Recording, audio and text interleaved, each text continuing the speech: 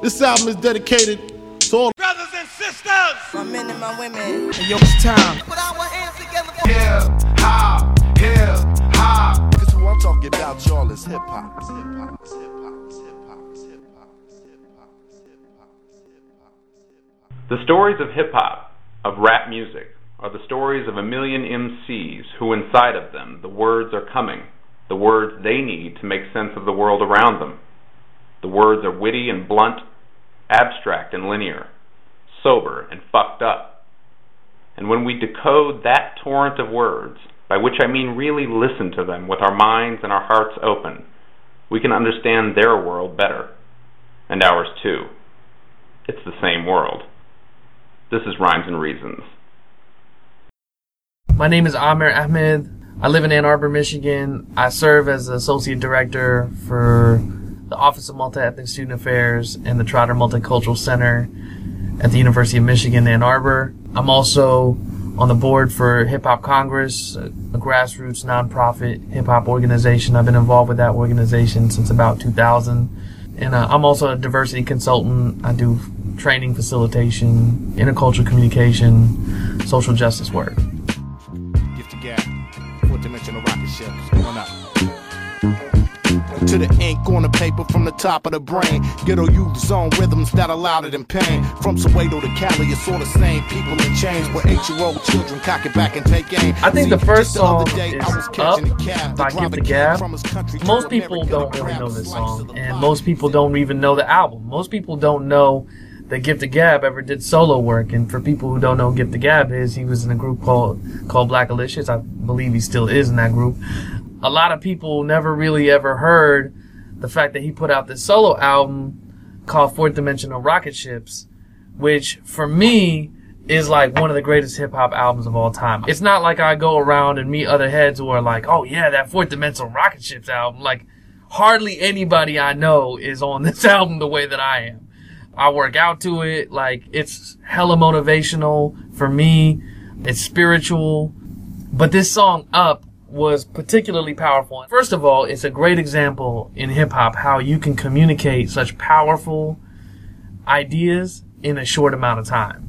People talking about some kind of money issues or whatever with family, and I'm like, more money, more problems. You know what I mean? And it's like, it's amazing how those 4 words capture such an elaborate reality for people. You know what I'm saying? And it's not even 4 words. It's really 3 words, and mo ain't really a full word, right? So it's just amazing to me how hip-hop can do that. And in this song, Up, this song is like 2.5 minutes.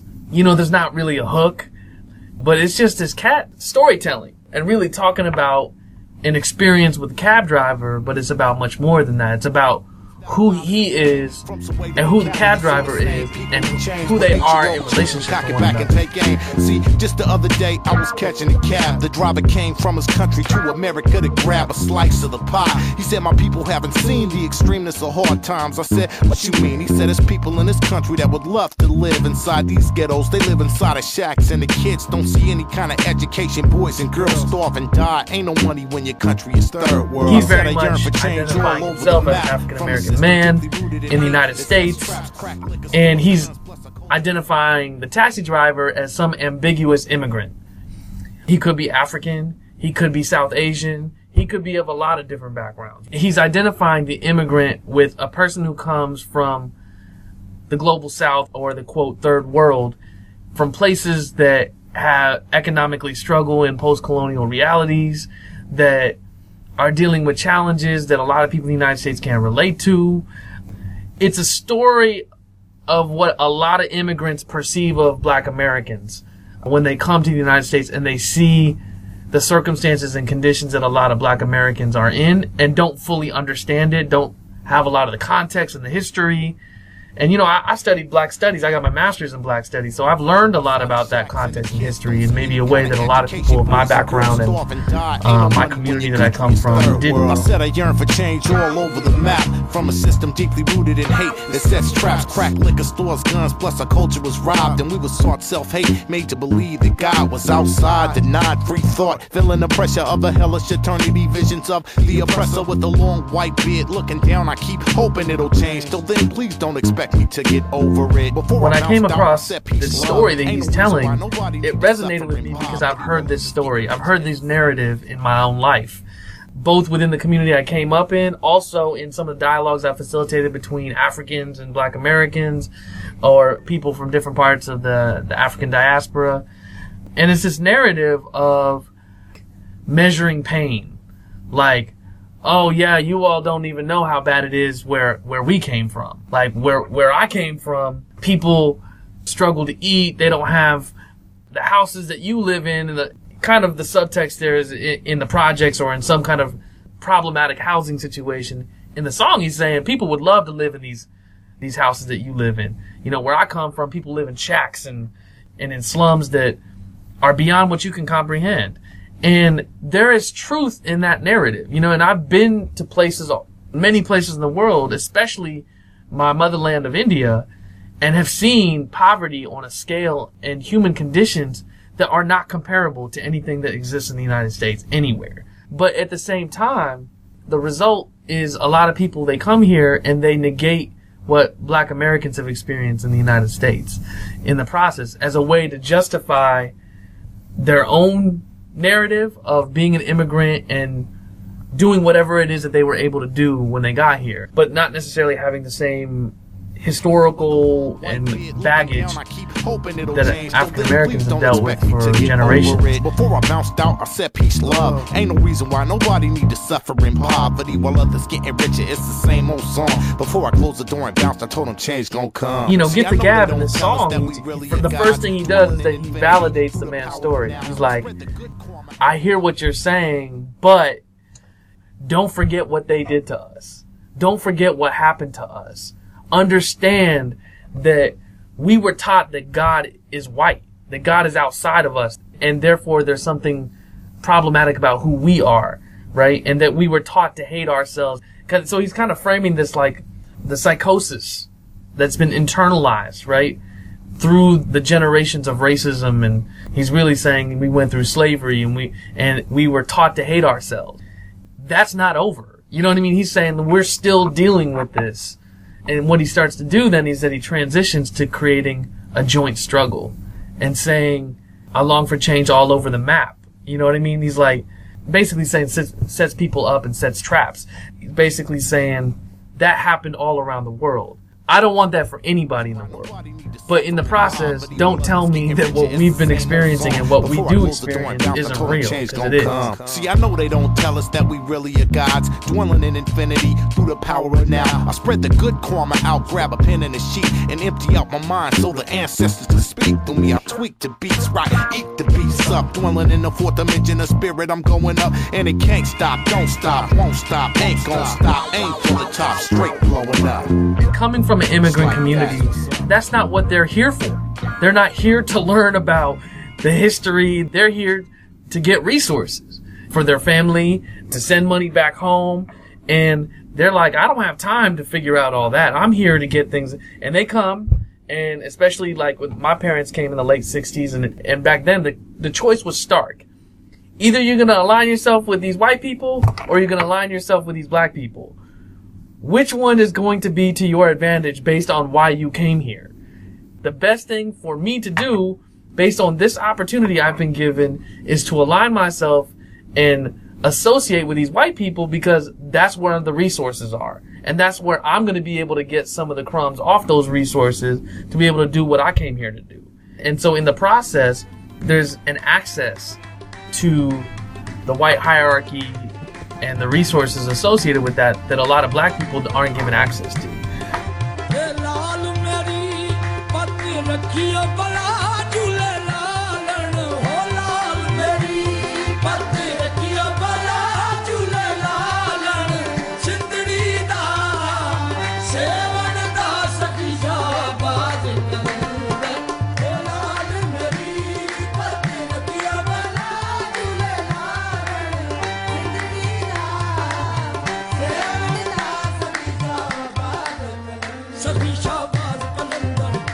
You know, my family's from India, and we're Muslim.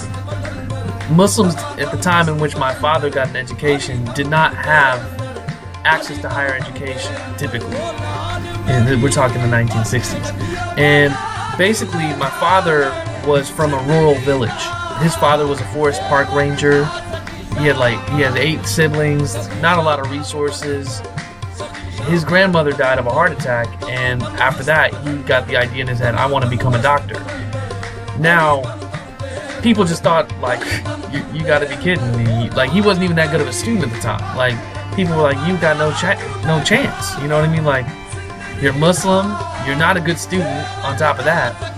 From that point on, he started doing well in school. He ended up getting a rare scholarship.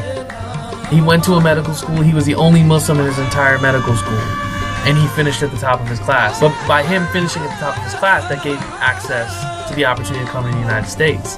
For people who know anything about South Asians in the United States, you kind of tend to notice that most South Asians are either Pakistani Muslims or Indian Hindus and sometimes Christians, right? There aren't a lot of Indian Muslims in the United States, and that's because of this reality that there's not a lot of opportunity.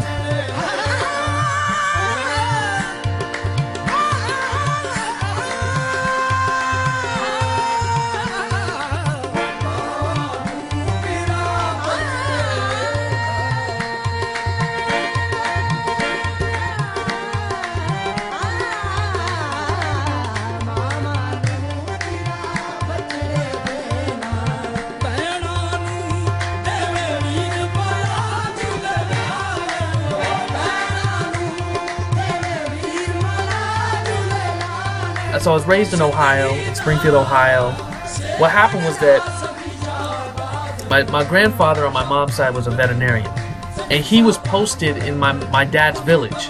So they knew my dad when he was growing up, but they were from the city. They were from Hyderabad, India, the city. They moved back to the city, and so when my father went to medical school, they were there, and they took care of him because they knew him from the village, and they fed him and things like that. And so before he left for America, he wanted to keep his culture and his religion, so he wanted to be married, so he asked them to marry my mom.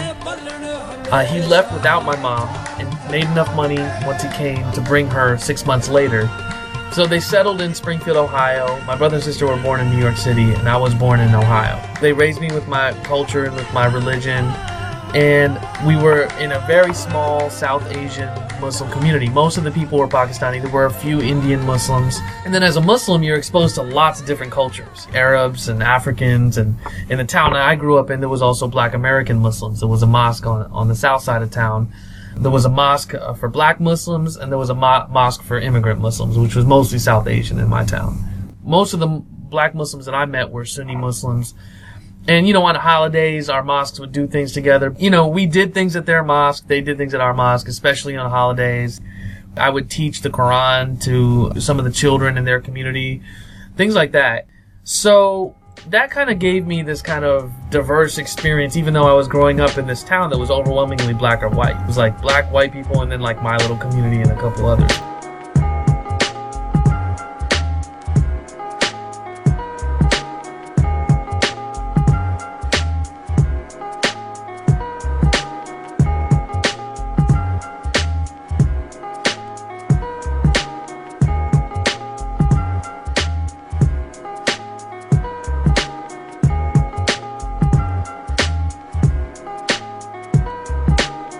By going to public school, I learned how to move between lots of different groups of people, but also, I felt a different level of acceptance from black people than I did from white people. I felt like to be accepted by white people, I had to act like them, or be like them, or things that made me different made me weird. Whereas I always felt like with black people, it was kind of more like, oh no, we're different too. We're not really like them either, so, Or if it's like, I can't eat pork or I can't drink alcohol, it was like, oh yeah, we all know a Muslim. My uncle's Muslim, so we know the deal. It's not that foreign or strange to me. So there was a level of kind of identification and connection, relationships, comfort, trust. A lot of the people that I identify with, that I feel strong relationships with, are multiracial people. Like them, I'm used to code switching, moving between different cultural contexts.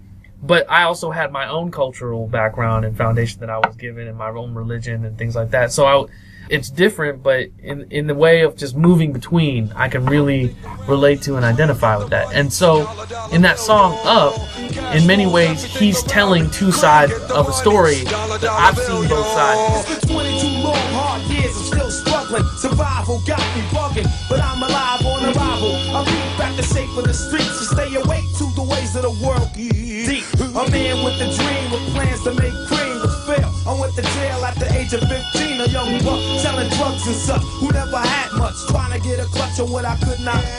The court played me so now I face incarceration. Pacing, no one upstates my destination. Handcuffed in back of a bus, 40 of us. Life as a shorty shouldn't be so rough. But as the world turned, I learned life is hell. Living in the world no different from a cell. I knew hip-hop from like Run DMC and 2 Live Crew and things like that in the 80s. Growing up in Ohio, it wasn't like New York City, you know what I mean? It wasn't on the radio. MTV was a huge source for me.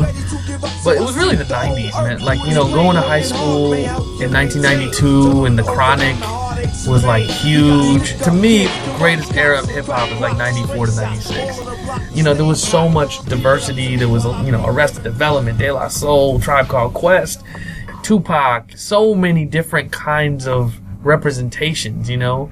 You know, everybody listened to hip-hop. White people, black people, everybody listened to hip-hop in my school. If you left the city, if you went to the county, they listened to country music out there, and it was mostly white people. But in Ohio, if you live in a city, even if it's a small city, there's a sharp contrast between what's going on in your high school versus what's going on in the county or in the suburbs. They do 3 days in the county, you know what I'm saying, and come home and write a rhyme about doing bids, you know what I'm saying, shanking people without the bill, doing time, you know nothing about time, I got people in jail. Without the bill, was handcuffed in the back of a bus. 40 of us, the road was rough, plus nobody got Binary Star. I didn't know One Below when Binary Star came out. I met him when he was in Subterraneous Crew in 2001. So it was like right after he left Binary Star, and nobody knew why and could understand, like they were about to blow up. And we did a hip hop summit in Indiana. That was the first time I met him. The first thing was that I just really connected with this brother. He was Muslim. He was like deeply spiritual, really reflective, and with a level of humility and openness and peacefulness to him. I've always really loved that about him. So then when I listen to what he's saying in his music, I'm like, that's him. I mean, that's who he is. And, you know, there's a song on that album that's called Honest Expression. And I think he's a true believer in that, like in just being honest in your expression. And I think that was an era when that album came out, Masters of the Universe came out. It was a couple years into the Bling Bling era and the kind of post-Telecom Act consolidation of the media, and the diversity of hip-hop and mainstream culture had been diminishing.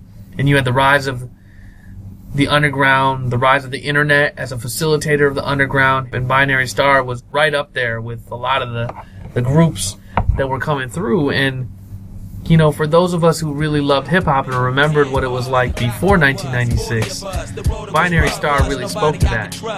Headed upstate, no chance for escape. Barbed wire and guards in the gun tower secured the gate. My uncle's fate was life without parole. Thank God I was blessed with an outdate. I can't wait, but I got to. You probably wouldn't have did what I did to catch a bid, but I'm not you. I got a crew still on the street. They don't write me letters. No time to visit a brother or bother to send me cheddar. Never did I sweat it. I know they got a life to live. My man Jay had a wife and kid, and these are the consequences my actions. When I heard I Know Why the Kingbird Sings, and you know there's 2 parts to it, but they both are amazing. But because I know One Below personally, it creates a different level of connection to it because I didn't know him when he went to prison. So I've only known him as a person who took what he experienced in prison and transformed himself and became this person that I have so much reverence and respect for. It also ties to my reverence for Malcolm X. Nasheed, to me, is representative of a generation of people who went through a similar process that Malcolm went through. You're young, you make mistakes, you know, maybe you wouldn't have did what I did to catch a bid. So he's saying, like, look, I did what I did. I made mistakes. But at the same time, there is a racist system that punishes and penalizes people who look like me for my mistakes in a different way than it does for others. The system is built for this purpose.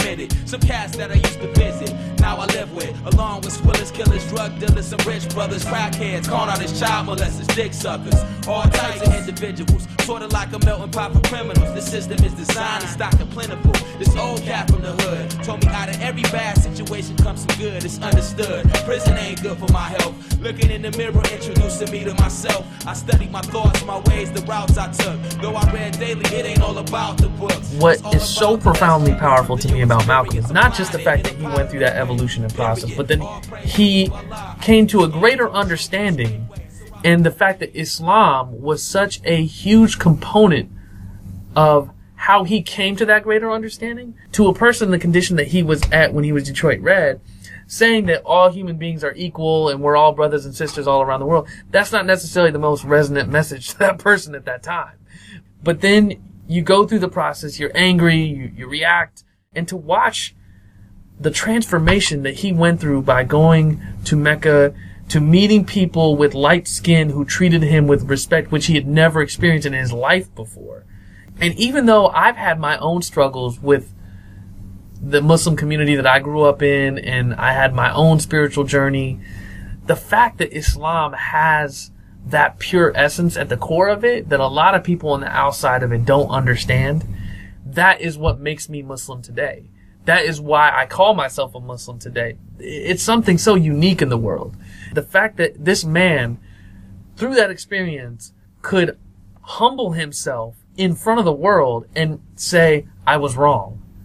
And so therefore I'm going to go another way. But he didn't absolve the system of racism that his people were facing. And for this man, One Below, to go through this process and have this profound expression of that transformation and what he was seeing, and you could visually see like all the different kinds of people in the prison environment that he was in. And he's also saying to people who glorify going to prison and doing bids, it's not what you think it is. And just because you came in for a day or two and now you can use that as currency in hip hop, you know, I did a bid, so now I'm this and that. And he's basically like, nah, that's not a place you want to be. This is the impact this experience had on me. And I don't want to be there again. That's the reason why I'm going this way with myself, because I learned something from that. I took that experience, I learned something, and I'm being constructive with it by channeling it through this art. It's all about the lessons you learn through your experience, applying it in a positive way. Period. All praise due to Allah. I used to scheme till he showed me the straight way. So rock the Mustaqim. I'm on a VI telling moms about Islam. She called me a blasphemous fool. I stayed calm. The world wasn't ready for the changes I made. They was waiting for the nigga I was in 12th grade every day. The same old thing. I walked the yard, set up in a child hall with Abdul Rahim. Cats waiting in infirmary lines for their medicines. Moorish Americans walk around with circle sevens and older heads playing horseshoes. Sometimes chats. One Below to me is one of the greatest storytellers in hip hop. A lot of people don't know who he is, but I feel like when he's telling a story through hip hop, I see it. It's like I was there next to him while he was experiencing it. And again, the fact that I know this brother and I love this brother, I've gained so much by knowing him. And I've been able to get opportunities, higher education and this and that or whatever. And I work in elite institution of higher learning. Some would say that I'm educated, and I look at him and I'm like, man, you're one of the most educated people I've ever met in my life. You're one of the most brilliant people I've ever come across. And he's going like, man, you know, I'm just a rapper, this and that or whatever. But I mean, she's awesome stuff, man. He is brilliant, and hip hop validates a type of genius and intelligence that a lot of our society does not. And I'm thankful for that. And, you know, yeah, I didn't have to go through what he went through. But that also enhances my sense of responsibility of what am I supposed to do with my life? Because I wasn't subjected to what he was subjected to. And honestly, I probably wouldn't have responded as well as he did. So what do I do to lift up those stories and help other people be reflective about other people's stories and what you can do about the fact that these are things that people are experiencing, and most of them aren't going to respond the way that this person did. face it. Everybody time on their hands, most of it wasted. Anything to make the time fly as soon as possible. Some cats used to sleep all day, that's unacceptable. Heads getting cracked over unpaid debts. Either a shank or a lock in the side will do the trick. Correction officers, devil's advocate. And when it's time to go home, parole boards wasn't having it. Life was hell every day, the devil's trying me. But I paid my debt to society. And after 27 months of my life, I tell you one thing, I know why the cage bird sings. In jail, without the bail. In jail, without the bail. In jail, without the bail. In terms of myself as a poet and why I started writing, I was really frustrated at Miami, as you can imagine. It was really, really challenging environment. At Miami, I kind of tended to gravitate to like kids from Cincinnati who were from the city or from like inner suburbs, not outer suburbs. They kind of were kids that listened to hip hop, and you know, whether they were white or black, it didn't matter. They would listen to hip hop. Whereas the kids from the outer suburbs, they all were on some other stuff, and I really didn't identify with it, didn't connect to it. And I also experienced being the person of color that is not black, that I can ask things that I wouldn't ask a black person. So, you know, I'd get, you know, why can Chris Rock make jokes about white people? And I'm like, y'all get right, like the way that they, you know, like, first of all, it'd be weird to feel like I had to answer for this. And I was also like, yo, like, you can't ask me that. Like, I'm still a brown person, man. Like, it's not okay for you to ask me that. These cats is no match. Plus they lack a certain knack for rapping, chasing, but they never catch the wagon. Like rerunning what's happening since back when they had potty issues and snotty tissues. We've been rocking. Think you popping next year, nobody will miss you. My thoughts is too advanced for the artists on these labels. They come sweeter than sable and softer than mashed potatoes. I tried to told you the rhymes ran over MCs like Land Rovers. It took them back in time like Sankofa. We stand over the Atlantic looking broad like a man's shoulders. Survivors trapped in the belly ready to pop like hand soda. We outlasted the middle passage. Touchdown in New York, Cincinnati. Big Ohio status. What you thought money is classic. These bastards try to treat us like cattle. So life has been a constant battle. Rising above the crabs in the barrel. Way too used to living in death shadow. We stay on point like the best arrow. We hit the target accurate. Start shit, back it up. When we hit town, y'all niggas pack it up. That's how we get down, straight smash it up like a whip. Hydroplaning, hydro in the brain and maintain it. Game changing into subtle shit. We remain blatant. I really didn't like it there, and it was a huge inspiration for me to leave. I was like, okay, I'm studying abroad, so I went to South Africa. I went to South Africa in 1998 when Mandela was still president, and it was during the Truth Commissions. That was like a really profound time to be there. I was living in Durban, which has the largest Indian population outside of India, also because they were brought to work on sugar plantations and railroads, and that's where Gandhi got his start. And that was when I started to really formulate common struggle and understanding the legacy of colonialism and racism, and seeing the kind of connections between Africans and Black Americans, connections between Indians across the diaspora, and why these people are in these various places. And also that's when I started writing, when I was in South Africa. That was when I started writing poetry for the first time. Then I went to graduate school at Indiana. I went there for Black Studies and Cultural Anthropology, which is what I studied at Miami. I was at Indiana, and somebody convinced me to go perform at a open mic. And there was like 250 people there. It was the first time I ever performed, and I got a standing ovation the first time. And the co-founder of Hip Hop Congress was there. He had transferred from USC. He was from Indianapolis. He was Jewish. His name's Ron Gubitz. And I'd already kind of been on the idea of arts and activism. You know, ever since I'd been to Africa, I'd been thinking about like arts, music in particular. But then when they kind of talked to me about hip-hop, I was like, yeah, that makes a lot of sense, because hip-hop is global. It's all over the world. It's connecting struggles of all these different kinds of people. So I felt like there was this immense potential to organize activism through hip-hop. And so I started organizing festivals. And like I said, that was when I met One Below the first time, was because, you know, I organized a festival and he performed there. Okay, some things change, some things stay the same. I once knew this kid who was caught up in the game. His wallet and his chain was the promise in his brain. 20-inch speakers, amps got his wattage in his range. Smooth operator player rocking with the cane. Beans hollering his name, got his product in their veins. He said, living clean only get you simple things. So he balanced triple beams, now the block is filling flames. Hot enough to make the devil cop a lemonade. Cops popping out of shade, now the spot is getting raid. Like roaches, night approaches, gotta get away. Quicksand, snitch ran to the cops to give his name.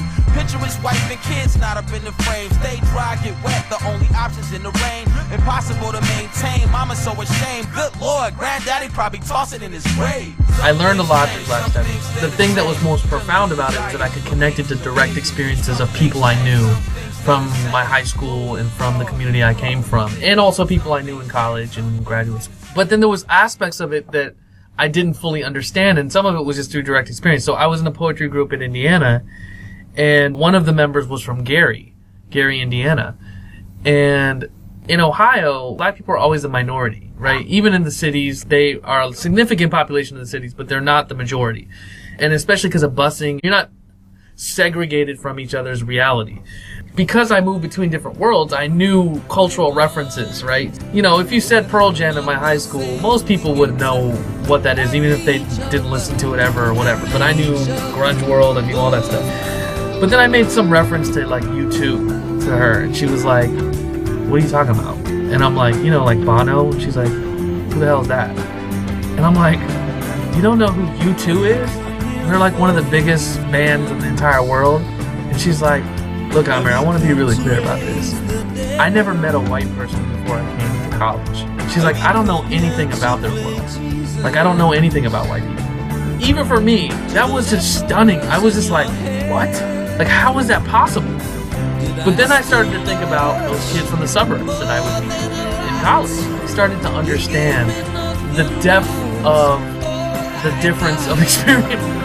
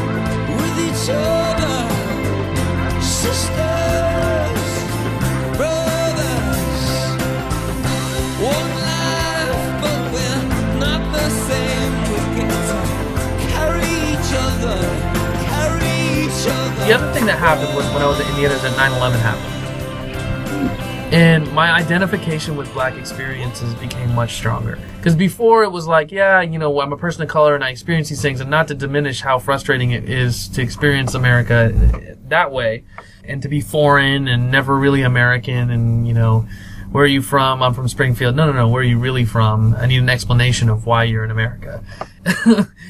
You know, you have all these experiences and you're not really considered American, and it's frustrating. But when 9/11 happened, it became much more pernicious. And as much as I knew so much more about black people's experiences, way more than most people of my background before 9/11, the degree of identification and relationship to that experience was much greater for everybody in my community after that. And for me, to a whole different level, because I had so much more context than everybody else in my background. Like, a lot of people from my community did not understand what was coming to them. You know what I mean? I understood, because I understood the history of our country. It's gonna be bad. Like, I mean, we are going to face serious oppression and hate. And I knew that. And, you know, the relationship between black Muslims and other Muslims changed after that. I think that there's this sense over time that from black Muslims that other Muslims understand more what they've been through than they did before. And it's true. The rest of us do. And I think there's a more sense of we have something to learn from black people. Hey, yo, life. Camera, tragedy, comedy, romance. You better dance when you fighting stance, so you never have a fighting chance in a rat race where the referee's son started way in advance. But still, you live in the American dream. Silk PJ sheets and down pillows. Who the fuck would wanna wake up? You got it good like hot sex after the breakup. Your 4-car garage is just more space to take up. You even bought your mama new whip, strapped the jalopy. $1,000 habit, $1 million hobby. You a success story, everybody wanna copy, but few work for it. Most get jerked for it. If you think that you can ignore it, get ignorant. A fat wallet still never made a man free. They say to eat good, yo, you gotta swallow your pride. But that game plan, I'm not satisfied. The poor get worse, the rich get richer. The world gets worse, do you get the picture? The poor gets dead, the rich get depressed. The ugly get mad, the pretty get stressed. The ugly get violent, the pretty get gone. The old get stiff, the young get stepped on. Whoever told you that it was all good lies, so throw your fists up if you're not satisfied. As a Muslim growing up in a Muslim community, in an immigrant Muslim community with very specific cultural dynamics, there's a lot of judgment, especially for a person like me who went a different way. And when I went to college, I really did not want to identify as Muslim anymore. And it made me different being Muslim, and I was just like, I don't want to be a part of this anymore. It's not fun. Like, it separates me out from everybody else. But then, like, I started learning about a lot of other spiritual traditions. After I went to Africa, I went to Nepal, and I studied Hinduism and Buddhism in Nepal. Through that experience, I ended up kind of coming back to Islam through Sufism and Islamic mysticism. Nepal was really informative about, like, the idea of judgment, because when I went there, there was a spiritual openness. So, like, when I would interview a lot of Hindus, they would say, you know, are you Hindu? And I said, no, I'm Muslim. They're like, yeah, you're a Hindu. And I'm like, what are you talking about? And they're like, you believe in God, right? And I said, yeah. They're like, yeah, you're a Hindu. Oh, and the more I learned about it, I'm like, oh, okay, I can understand what you're saying now. And there was just a sense of, like, we don't need to judge each other. Because you do something your way and I do something my way doesn't mean you're a threat to me. And therefore, you can walk your path and I can walk my path and know that we're all going in the same direction. We're all going to the same destination.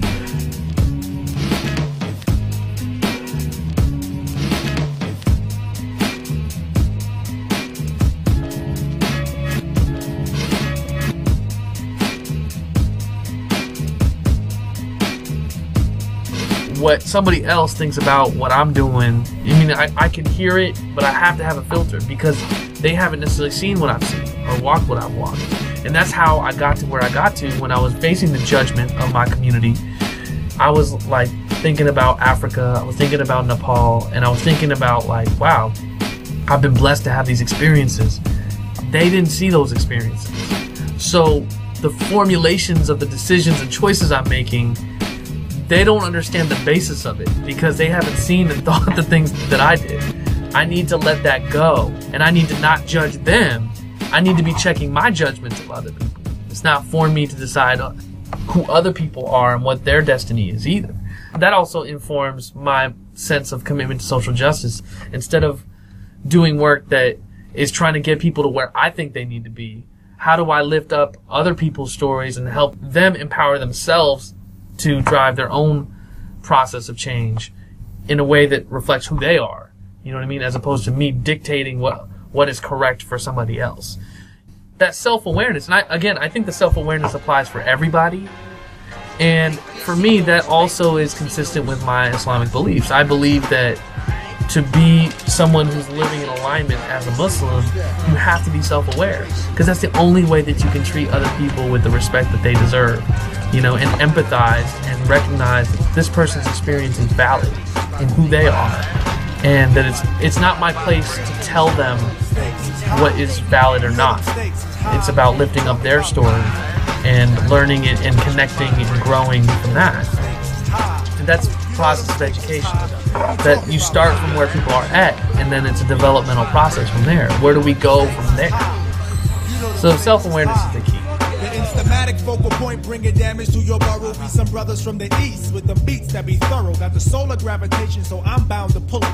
I gets down like brothers are found, ducking from bullets. Gun control means using both hands in my land, where it's all about the cautious living. Migrating to a higher form of consequence. Compliments are struggling, that shouldn't be notable. Man, every word I say should be a hip-hop quote. I'm sick of bitches shaking asses. I'm sick of talking about blunt. Sick of Versace glasses. Sick of slang. Sick of half-ass award shows. Sick of name brand clothes. Sick of R&B bitches over bullshit trap.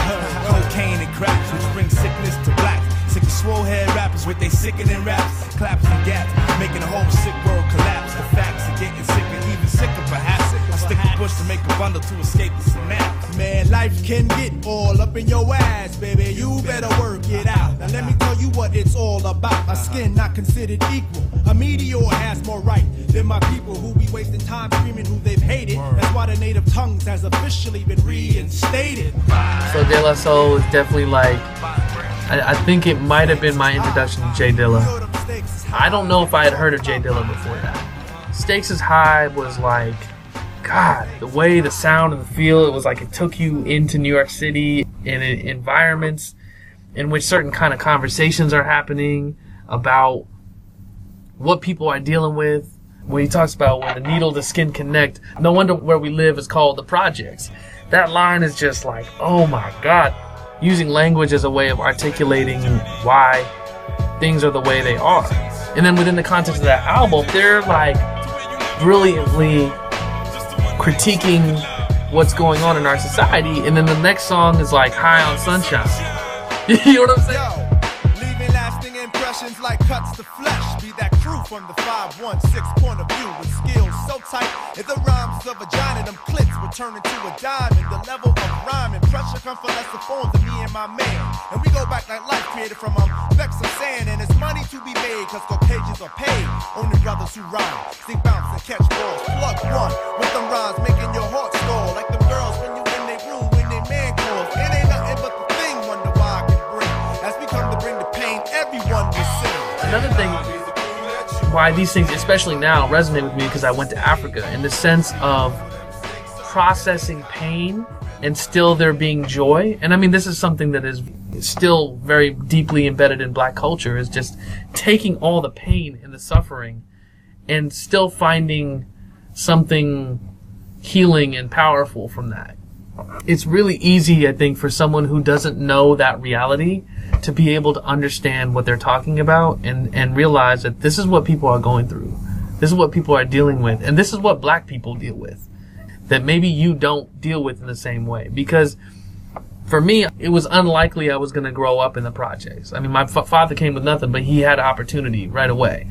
So I wasn't going to be in an environment like that. There are people of my background that do, like in Detroit, there's a Bengali community that experiences similar kinds of things, but I didn't. And so that really kind of gave me an insight in a different way. Because like with Pac and with Biggie and some other people, it was kind of like with Biggie, he's telling his story and you're kind of like rolling with his story. And with Pac, he's telling like this kind of metaphorical narrative, kind of this bigness to it. With De La, they like, we're doing both. They're like getting specific and they're speaking to the whole system at the same time. That really reached me. Just like I felt like with Pac, I could feel him. Like, I'm like, this guy, he's speaking from pain and from emotion that I'm connecting with. That's really beyond any kind of specific thing that you're actually saying. But yet, when I hear the specific things you're saying, I'm really moved by what it's teaching. It's about love of cars, love for funds, loving to love mad sex, loving to love guns, love for opposite, love for fame and wealth, love for the fact of no longer loving yourself, kid. We living in them days of the man-made ways where every aspect is vivid. These brothers no longer talk shit, yo. These niggas live it, about to give it to you 24/7 on the microphone. Plug one, translating the zone. No offense to a player, but yo, I don't play. And if you take offense, fuck it, got to be that way.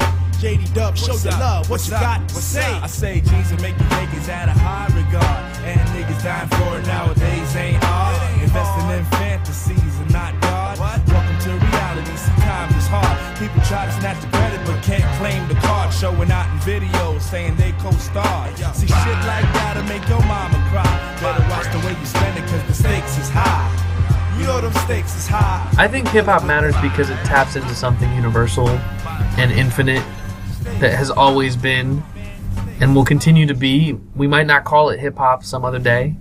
And given that I'm invested in whatever it is that is most profoundly impactful and resonant with people to potentially address the oppression and inequities in the world, and the ability for that spirit in hip-hop to empower the most marginalized voices, that gives me purpose.